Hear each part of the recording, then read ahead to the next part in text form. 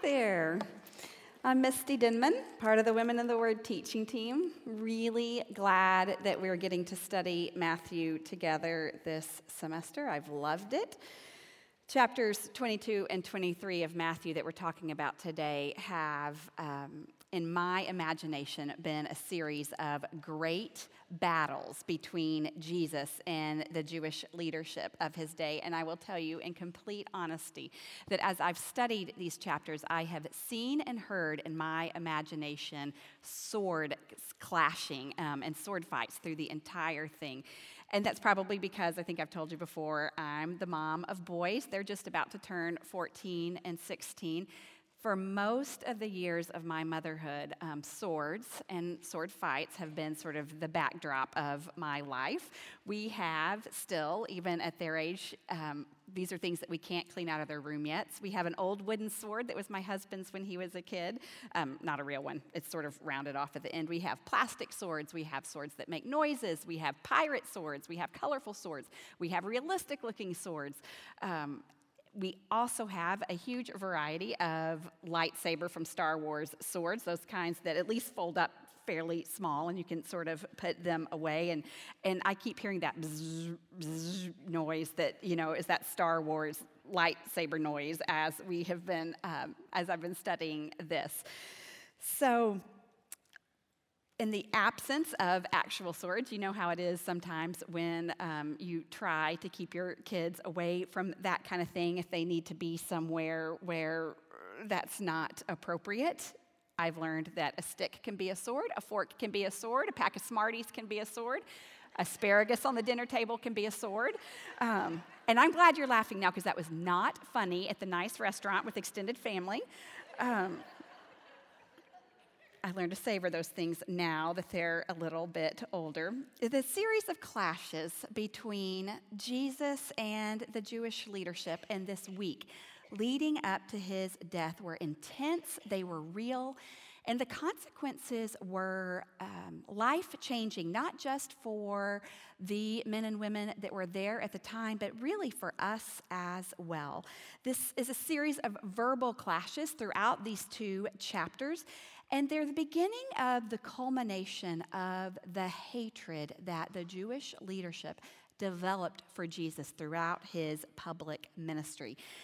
Everything that Jesus did and taught really flew in the face of what was valuable to them. This is taking place during the last week of Jesus' life. But beginning with the Sermon on the Mount, Jesus' words and his actions really stood in direct opposition to the Jewish leadership. While they valued a very external, showy practice of their faith that was rooted deeply in Jewish tradition, Jesus taught over and over that what he cared about was the people's hearts. Jesus' life and teaching were radical, which I love, but for those who were open to it, it was life-giving and it was healing and it was words of hope and life. But for those who chose to close their hearts off to him, the consequences would be severe, and we will see that today. So open up your Bibles with me, if you would, to Matthew chapter 22. And we're going to begin today by looking at a parable that Jesus taught about Israel's rejection of their Messiah. This was actually the third and last parable that Jesus taught centered on Israel's rejection of him. And this one will specifically expose that shameful contempt that was Israel's response to God the Father when he sent them his son to be their Messiah. Most of Israel has missed this truth of John 3:17 that says, "For God did not send his son into the world to condemn the world, but in order that the world might be saved through him." So let's look at Matthew 22, and we'll read this whole first parable called the Parable of the Wedding Feast. And again, Jesus spoke to them in parables, saying, The kingdom of heaven may be compared to a king who gave a wedding feast for his son and sent his servants to call those who were invited to the wedding feast, but they would not come.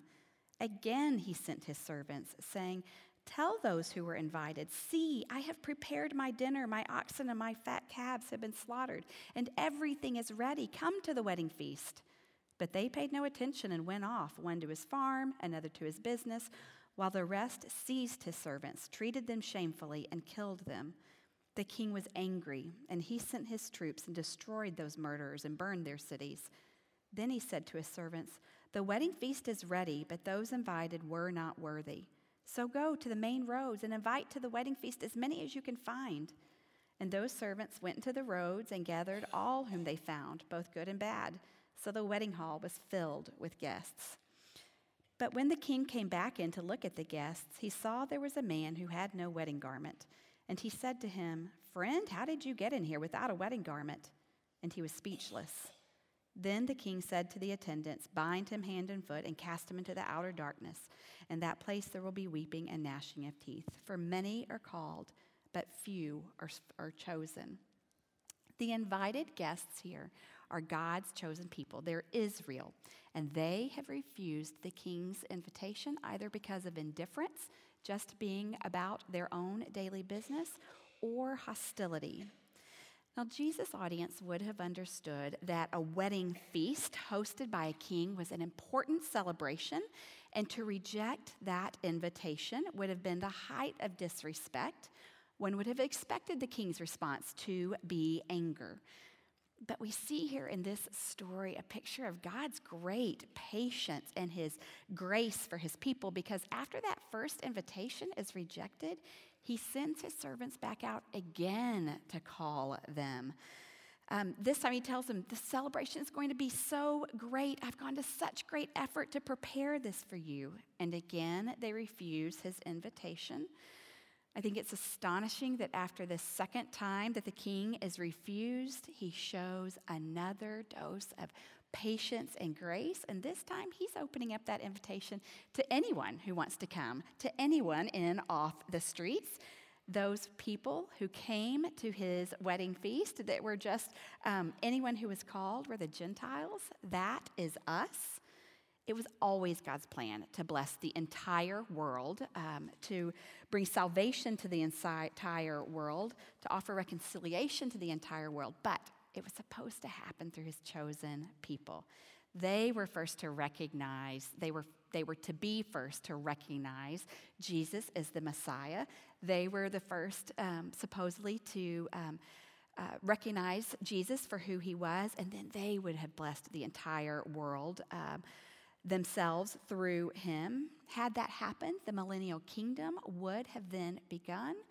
Instead, Jesus' earthly 1,000-year reign has been postponed. We're going to learn and talk much more about that next week. We as Christ followers are still looking forward to that day. But back to the parable and the people who did accept Jesus' invite. So you can't just wear the same thing to a lovely wedding feast that you would wear out to the grocery store. Formal garments were and are still required.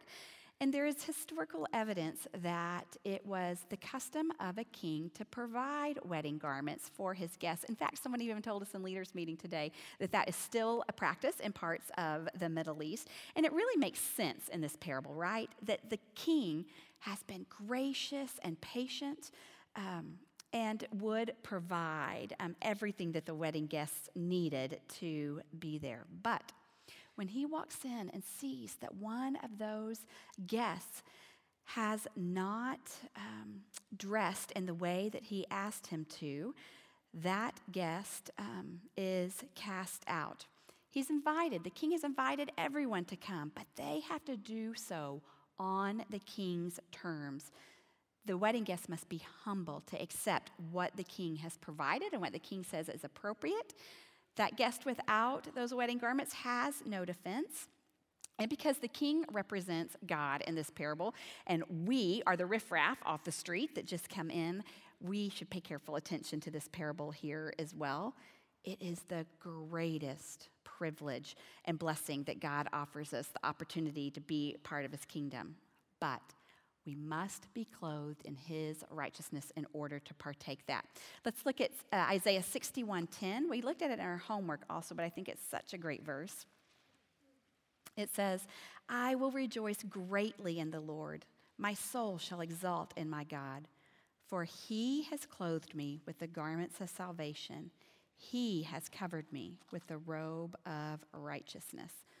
That was made possible only by the blood of our Savior. Everyone is invited to be clothed in his righteousness and in his salvation, but only some will accept this invitation. And the consequences for those who rejected Jesus and his call to follow him, both during his day on earth and this time as well, are the same. That's to be separated from him forever. But for those of us who are part of his kingdom, whom God has called in off the streets, so to speak, when we weren't even looking for him or expecting him, we get to live lives defined by joy and by awe and by humble gratitude for this greatest of gifts that he's offered us, his salvation. So for those of us, or for those who could understand it, Jesus here is very much on the offense. He is calling out Israel's extreme foolishness and disrespect for God. So I want to pick this theme back up. We're going to continue on reading in verse 15 of chapter 22. Here's the continuation of the clash with Israel's leaders. Then the Pharisees went and plotted how to entangle him, Jesus, in his words. And they sent their disciples to him along with the Herodians, saying, Teacher, we know that you are true and teach the way of God truthfully, and you do not care about anyone's opinion, for you are not swayed by appearances. Now, this was flattery, but it was also truth as well. Tell us then, what do you think? Is it lawful to pay taxes to Caesar or not? But Jesus, aware of their malice, said, Why put me to the test, you hypocrites? Show me the coin for the tax. And they brought him a denarius. And Jesus said to them, Whose likeness and inscription is this? They said, Caesar's. Then he said to them, Therefore render to Caesar the things that are Caesar's, and to God the things that are God's. And they heard it, and they marveled, and they left him and went away. Now remember that the Pharisees are the conservative religious leaders of the day. They're the ones we've been watching throughout most of the book of Matthew profess to be the holiest of God's people. In reality, they're the antithesis of that, and they have been plotting for a while now to have Jesus killed. They're so bent on destroying Jesus that they're even plotting here together with the Herodians. Now, the Herodians were a group who worked to advance the kingdom and policies of King Herod. Remember that King Herod was an evil man, very much hated justifiably by most of the Jewish people. The reason that some of them would have wanted to side with Herod was probably pretty practical. He was the political power of the day, and to be on his side would have probably carried with it some advantages and some ease in life. Supporting him would have garnered some of his favor. This group's alliance with Herod would have put them at very direct odds normally with the Pharisees. They would have hated one another. Except for now, both the Herodians and the Pharisees see Jesus as such an enemy that they're willing to work together and unite against him, which normally never would have happened. And their method here really is very cunning. They're trying to put Jesus between a rock and a hard place that he won't be able to wiggle out of. Now, there's nothing new under the sun. They ask him a question about taxes. It's a conversation that we often have still today. I think it's funny that it wasn't any less discussed then than it is now. And these two groups working together are banking on the fact that no matter how Jesus answers, he's going to make some group really angry and turn against him. And they really are looking for a yes or no answer. Should we pay taxes or not? Now, the Jews were heavily taxed by Rome, who was in power over them. This was a bitter financial hardship for them. So if Jesus is pro-taxation, then they're hoping that all of the crowds that have followed him would turn against him. If he says that he doesn't think that they should be taxed in the way they are, that's treason against Rome, and that would be, or could be, punishable by death. And then there's another layer to this as well, which is that those Roman coins that the Jews had to pay their taxes with had, an inscription of the leader at the time, just like our coins would have, the kind of raised image of a president on it. The Jews hated using those coins because they considered that image of the king like a carved idol or image, and they did not like using them for that reason. So it's supposed to be a lose-lose situation here. The Herodians and the Pharisees have swords drawn against Jesus. They think they have him, but Jesus is King of Kings and Lord of Lords, and they are no match at all for him. He knows they're a secret intent. He's not trapped. He says, yeah, pay your taxes. Give to an earthly ruler what belongs to him, and give to God what belongs to God. I love how one writer summed up Jesus' statement here. He said, Jesus answered their question by demonstrating that government does have a rightful place in everyone's life and that one can be in subjection to government and God at the same time. Now, the paying taxes part's really easy enough, but what about that second part of Jesus' answer? He says, render or give over to God what belongs to God.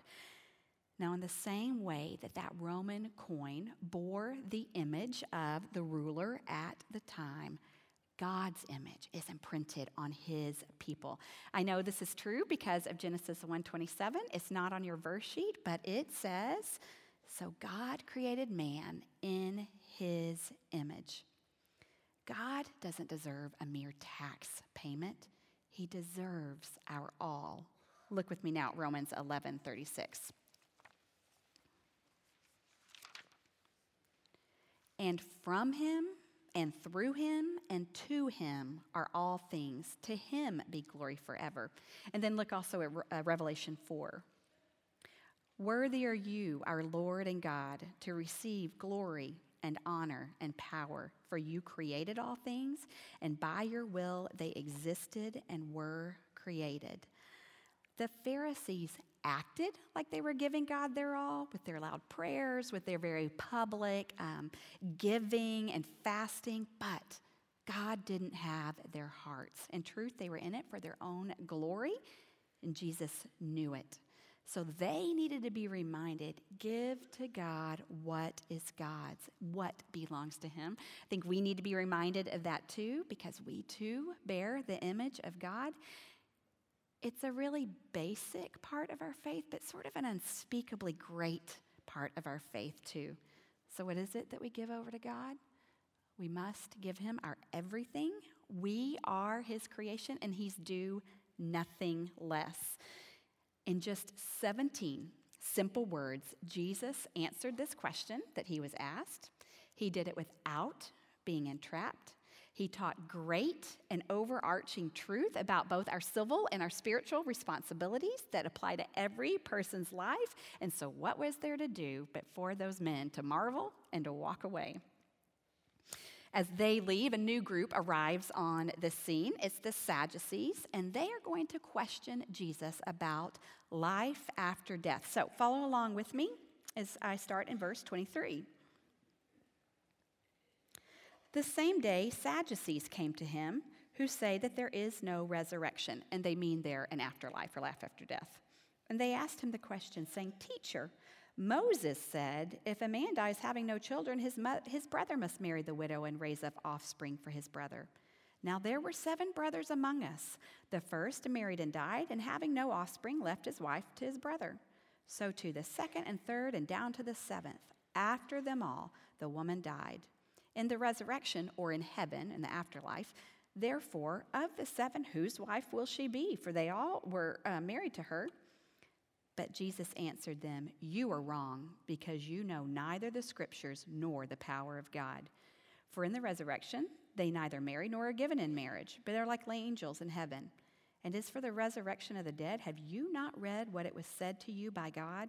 I am the God of Abraham and the God of Isaac and the God of Jacob. He is not the God of the dead, but of the living. And when the crowd heard it, they were astonished at his teaching. Okay, so let's look at them for a minute at who the Sadducees were.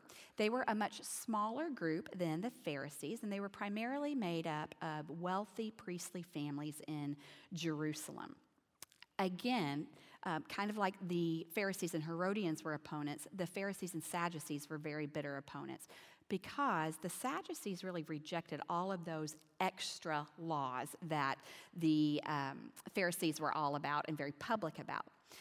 But again, here the Sadducees share that common goal with the Pharisees, that is to get Jesus killed and out of their way without themselves becoming the enemy of the crowds that are surrounding Jesus.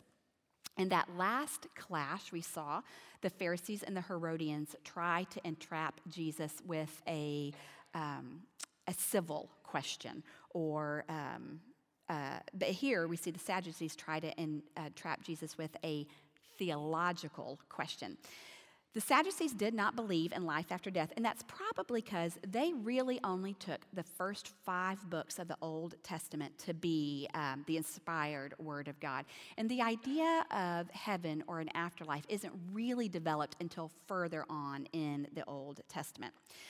And this notion about marrying a brother, your brother's widow, comes from Deuteronomy 25. They would have been familiar with it. I want to actually look at that law on your verse sheet. It said, if brothers dwell together and one of them dies and has no son, the wife of the dead man shall not be married outside the family to a stranger. Her brother or her husband's brother shall go to her and take her as his wife. And the first son whom she bears shall succeed to the name of his dead brother, that his name may not be blotted out against Israel. So family names and your lineage were very important to the Israelites, and that's why this law was written. It was also a really beautiful way for a widow's needs to be provided for. When a woman was left widowed, she would have not had a way to support herself. She couldn't have gone out and got a job like she did now. So this law both provided for a way for a man's family name to be carried on and not to just kind of evaporate, and it was a provision for this woman to be cared for. Now, this deal about 7 brothers each dying and without an heir is really crazy, far-fetched. It was a question designed to make Jesus' claim of eternal life seem like a ridiculous thing. So Jesus immediately perceives, and then he corrects their misunderstanding. While the Sadducees don't believe in heaven, they're assuming in this question that if there were a heaven, it would simply be an extension of life on earth. They're not thinking that it would be very different. It is so much more. Look with me at 1 Corinthians 2:9. It's this little glimpse of heaven. But as it was written, what no eye has seen, nor ear heard, nor the heart of man imagined, what God has prepared for those who love him. That verse speaks of heaven being so much more than what life here is. Now, in heaven, marriage isn't needed because when we are with Jesus in glory, we will have perfected bodies that will not die. Therefore, we won't need to have children that would replace us. And that's what Jesus means when he says we will be like angels. Notice he doesn't say we will become angels, but that we will be like angels because they do not reproduce either. It's because the Sadducees have asked him this question having to do with marriage in heaven that he's illuminated just this little part of heaven. It's certainly not a full picture of what heaven will be. But to prove his point, he uses scripture from Exodus. That would have been a part of the scriptures that the Sadducees should have been very familiar with by their own claims. And he sort of says, hey, Sadducees, you remember when God said, I am the God of Abraham, Isaac, and Jacob? When he says that in the present tense, that means that those men who had been long dead by the time he said it, if there hadn't been an afterlife, he would no longer say, I am the God of Abraham, Isaac, and Jacob. He would have said, I was the God of Abraham, Isaac, and Jacob. So the use of the present tense there implied that those patriarchs were still alive when God said those words. Now, there are more direct references than that to the afterlife later in the Old Testament, but Jesus didn't use those because he knew the Sadducees didn't take those as God's word. So I think it's so brilliant of him here to use part of scriptures that they would have said was true. He was able to meet them on their own terms and still prove his point. I love the brilliance of Jesus throughout all of these arguments. So there is life after death. The issue of marriage isn't going to be an issue at all. And what was the Sadducees' response to this? It was astonishment. Again, in just a very few direct words, Jesus wins this battle decisively. He proves his authority to interpret and to explain Old Testament scripture, and that authority is absolute. Now, before we move on, there's something so great here in these verses I don't want us to miss. In verse 29, Jesus tells the Sadducees that they have this whole issue all wrong for two reasons. They don't know the scriptures, and they don't know the power of God. They didn't know the scriptures well enough to remember what God had said in the book of Exodus and how to apply that in a meaningful way to their life. And they didn't see God as good and great and powerful enough to create a heaven that was so much more beyond what our present day world looks like. How would our lives be different if we knew the scriptures and knew the power of God? In Ephesians, Paul prays that his fellow believers would understand these things. Look with me at Ephesians 1 on your verse sheet. He prays that their eyes of their heart, these were new believers, would be enlightened so that they would know what is the hope to which he has called you, what are the riches of his glorious inheritance in the saints, and what is the measurable greatness of his power toward us who believe, according to the working of his great might. You know, when I look at my own life, at both just my everyday anxieties about what I see in the news, about who my kids are hanging out with, and then, you know, the bigger anxieties of life, really deeply hard relationships and long-term health issues, no matter what those anxieties are, when I really know and believe God's word, all of it, especially the part that tells me about the limitless power of God over every part of my life, that's when I live differently than the world around me. Joy and peace and trust and confidence replace worry and fear when we really know the power of God in our own lives and when we really know his word. The Sadducees' problem, I think, is sometimes our problem as well. We don't know enough of the scriptures sometimes. We don't know enough of the power of God, but it doesn't have to be the case. When I do go right to God with my stuff, when I go to him in his word, when my thoughts are spinning out of control, when I can bury my heart in scripture, when I allow the Holy Spirit to apply that truth to my life, I do have his peace and power. When life is hard, that can be true for all of us. No doubt that the Pharisees were hoping that the Sadducees would have been more successful than they were in this second round against Jesus. They weren't, and so the Pharisees go back and try again, and so we really have battle number 3, or clash number 3 here. And this time, the Pharisees single out what I bet was one of their best and brightest, their most articulate, their most bold. The ESV calls this man a lawyer, which means he would have been a dual expert in both scripture or in theology and in the law. That word is used interchangeably with a scribe. And this man asked Jesus, what is the greatest commandment of the law? So we've talked several times this semester about the Pharisees' preoccupation with minute points of law, both biblical and the man-made ones that they added themselves.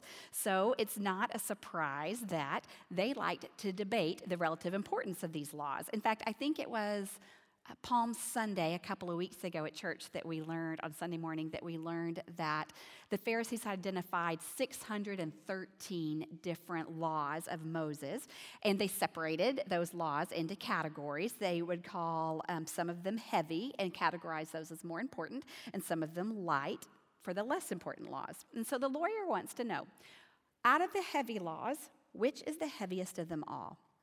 And this is meant to be another theological test for Jesus, but he's actually asking a really great question. What is the greatest commandment of them all? Jesus, of course, had the answer for him. Love the Lord your God with all your heart and all your soul and with all your mind. And the second greatest, love your neighbor, meaning whoever's around you, as yourself. Now, we're not really meant to separate the heart, soul, and mind out here. Taken together, this commandment means to love God, as one writer put it, preeminently and unreservedly. And then as for loving your neighbor, there would have been solid responsibility, as there still is, to look out for the greatest good of the people that God puts in our path. And it's out of these two ideas that every one of the rest of God's laws or commandments come. So we know by now that the Pharisees were really good at focusing on a lot of minute little aspects of the law and sort of ignoring the big picture and what God's actual intentions were. But Jesus' discussion here with that lawyer really puts the big picture back in view, because these are overarching truths that any one of us, any one of them, could use to guide their actions, to examine their hearts. And the longer I looked at this, the more I thought, I have, and I bet most of us have, some Pharisee in us too. I can major on the minors. I can feel really good about X, Y, and Z small sin that aren't an issue for me, while studiously ignoring the real sin that is in my heart. So we can do our own heart checks by simply asking ourselves, am I loving God with everything I have? And am I loving the people that he's put in my path well? I actually think this is a great discussion. Now, in the next verses, in 41 through 46, Jesus switches from defense back to offense. And he asks a question himself to the Pharisees. And it's sort of the all-important question. He says, what do you think about the Christ, and whose son is he? The Pharisees immediately answer by looking back to Jewish tradition instead of recognizing the man that was standing right in front of him. They answer Jesus saying that the Messiah would be a descendant of King David, and implied in their answer there is the understanding that that Messiah, that descendant of King David, would come and rule on earth as a sitting ruling king like David did. So Jesus uses Psalm 110 there. That was a common and well understood psalm to be about the coming of the Messiah. And he uses that psalm again with this just amazing command of Scripture to teach them the real truth. And he uses just kind of amazing logic here too. If even David, inspired by the Holy Spirit, calls the Messiah Lord in this psalm, then how could the Messiah just be an earthly descendant of David? Jesus is interpreting this psalm to show he was far more than a human king, and David knew that the Messiah would be more than a human king as well. Now, not so long ago, if you remember a few chapters back, Jesus had asked his disciples who they thought he was, and Peter had answered, "You are the Christ, the Son of the living God." If you remember, Jesus blessed Peter in that answer. Here, Jesus looks at the Pharisees. He asks them the same question. They cannot or will not answer it correctly. Peter's faith and understanding of who Jesus was brought blessing onto him. The Pharisees' lack of faith and understanding is about to result in Jesus pronouncing real judgment against the Pharisees in chapter 23. Now, with this series of clashes over, Jesus' critics are silenced. Verse 45 says this, "And no one was able to answer him a word, nor from that day did anyone dare to ask him any more questions." So in this battle between men who looked like they were of faith, but were really men of this world, and Jesus won. He won every verbal clash. He won it decisively. He won them easily. So know this and have faith and be of good courage. When you think of these stories, remember that greater is he who is in us than he who is in the world. Jesus has won that battle in the past. He wins it now, and he will continue to win that in the future, even against powerful enemies.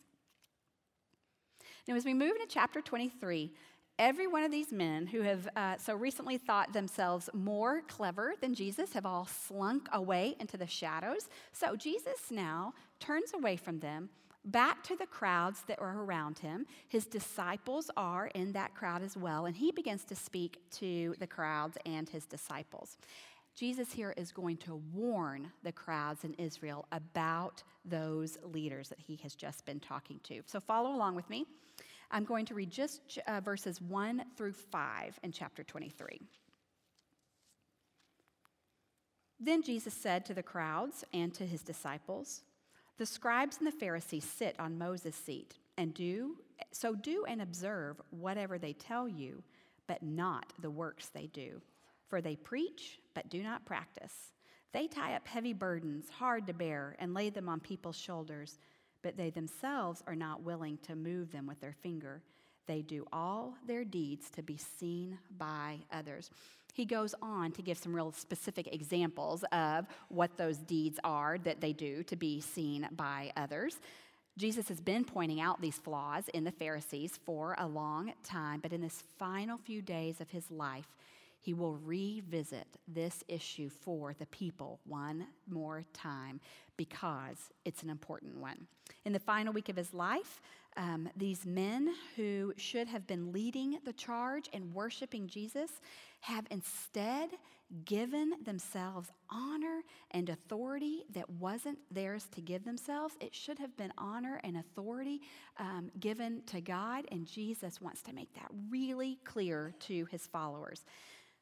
God desires that those who would, in his name, be leaders of the people would be servants, would be humble, would themselves be Christ followers, and he wants his leaders to understand that we are all ultimately under the authority of God. In this last public time of teaching, Jesus repeats the truths he has spoken before. There is no place in the kingdom of heaven for hypocrisy, for self-exaltation, for self-righteousness, or even for just that thin, outward, external obedience to him that doesn't have any heart behind it. Now, at this point, the battles that we've been talking about have already been won. I imagine Jesus, though, standing there still with that sword in hand, standing tall, passionately speaking to the crowds and warning them about the leadership that would still be in place after he is gone. He pronounces judgment against the scribes and Pharisees. So I bet every one of us, I certainly do, have a childhood memory of that look, that tone of voice, that phrase that a parent or coach would use, and you knew you were in deep trouble when you heard it. When Jesus repeats that phrase, "Woe to you, scribes and Pharisees," 7 times here, this is much more than just a lecture getting bawled out. These are statements of divine condemnation. And I think that would have been very clear both to them and to the audience. In the first pronouncement of woe, Jesus calls out the Pharisees for misleading recent converts of the faith. Instead of teaching these new and vulnerable believers to obey God's word, to love God, he says the Pharisees have just heaped burdensome laws on their shoulders which would have made it almost impossible for them to really get to God and to understand God's love. In that second pronouncement, Jesus calls the Pharisees out for making evasive oaths that were really tantamount to lies. They should have known to let their yes be yes and their no be no.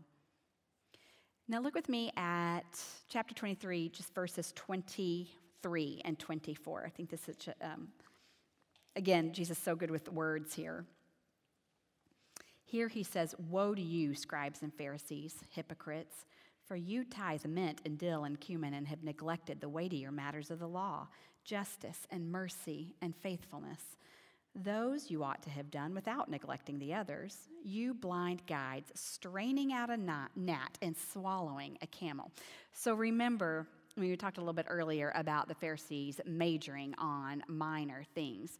Jesus is pronouncing divine judgment here because these men have been carefully cutting off 1/10 of the herbs in their windowsill and giving those as an offering instead of remembering the great truths of God. One of those, which is sort of referenced here, is in Micah 6:8 on your verse sheet. "He has told you, O man, what is good, and what does the Lord require of you, but to do justice and to love kindness and to walk humbly with your God."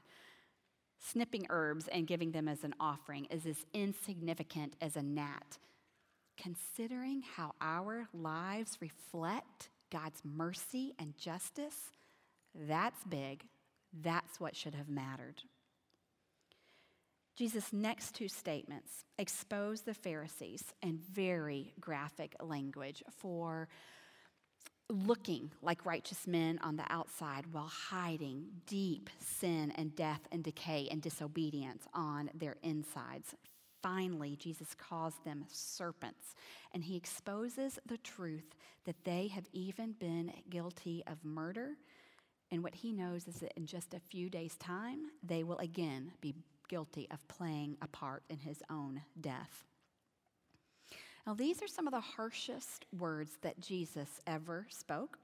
I think it's important to remember here that he is talking to the Pharisees here and not to us or about us. His judgment is reserved for those who reject him and think they have no need for his redemption. Once we have turned our hearts over to God and acknowledged our sinfulness and our need for him and trusted that he paid the price for the penalty for our sins, there is no judgment and condemnation for us, even if we struggle with some of the same sins that the Pharisees struggled with. For us, there is forgiveness, and there is the Holy Spirit in our lives who help us turn from our sin. So knowing and resting in that great truth, I think we should take time to examine our own hearts for our own areas of self-righteousness, for our own areas of self-reliance, and for any place in our lives where we are more concerned with looking good in the eyes of the world around us rather than looking good in the eyes of Jesus. So let's finish up by reading verses 37 through 39. This was a very emotional passage. "Oh, Jerusalem, Jerusalem, the city that kills the prophets and stones those who are sent to it. How often would I have gathered your children together as a hen gathers her brood under her wings, and you were not willing. See, your house is left to you desolate. For I tell you, you will not see me again until you say, 'Blessed is he who comes in the name of the Lord.'" So here we see Jesus deeply mourn the consequences of his rejection. I picture Jesus standing on a hill overlooking Jerusalem, the capital city of his chosen people, his beloved nation. And I think it's with great grief and sorrow that he recognizes and remembers Israel's long history of rejecting God. And yet he says, for those who are willing to accept it, God offers his love and care and protection. That word picture of a powerful mother bird with her babies under the cover of her wings is so beautiful. But he does not force himself on anyone. Because of Israel's choice to turn their backs on that love and protection, they will suffer serious consequences in a few years' time. In 70 AD, both Jerusalem and the temple of God will be destroyed. It's probably this event that Jesus is looking ahead to when he says, your house will be left desolate. So in these final days of Jesus' life, he is finished pursuing Israel, but their story is not over. We will look in the next week at what Jesus has to say about those future days when he will return. But for now, he is a king who is so good and so great that he remains faithful to a people who have been faithless to him. And he leaves us here with this great promise that one day God's chosen people will say of him, blessed are you. Jesus will return again, and Israel will receive him as king, and that is a great thing. In these passages today, Jesus fought and won a great battle against his religious leaders. He has fought and won a great battle for our salvation on the cross. The victory always belongs to our God, and we can take heart in that. So let's pray. Lord, we praise you today. You are mighty, and you're powerful, and you are good, and you are great. And I thank you just for your time among men that showed us so much of who you are and what you're about. God, I pray that you would enable us to be women of joy and of faith and of trust in you. Would you help us to speak truth to the world in the way that you spoke truth to us? We love you, God. We are grateful to you, and we give you praise and honor and glory today. And it's in your holy name we pray. Amen.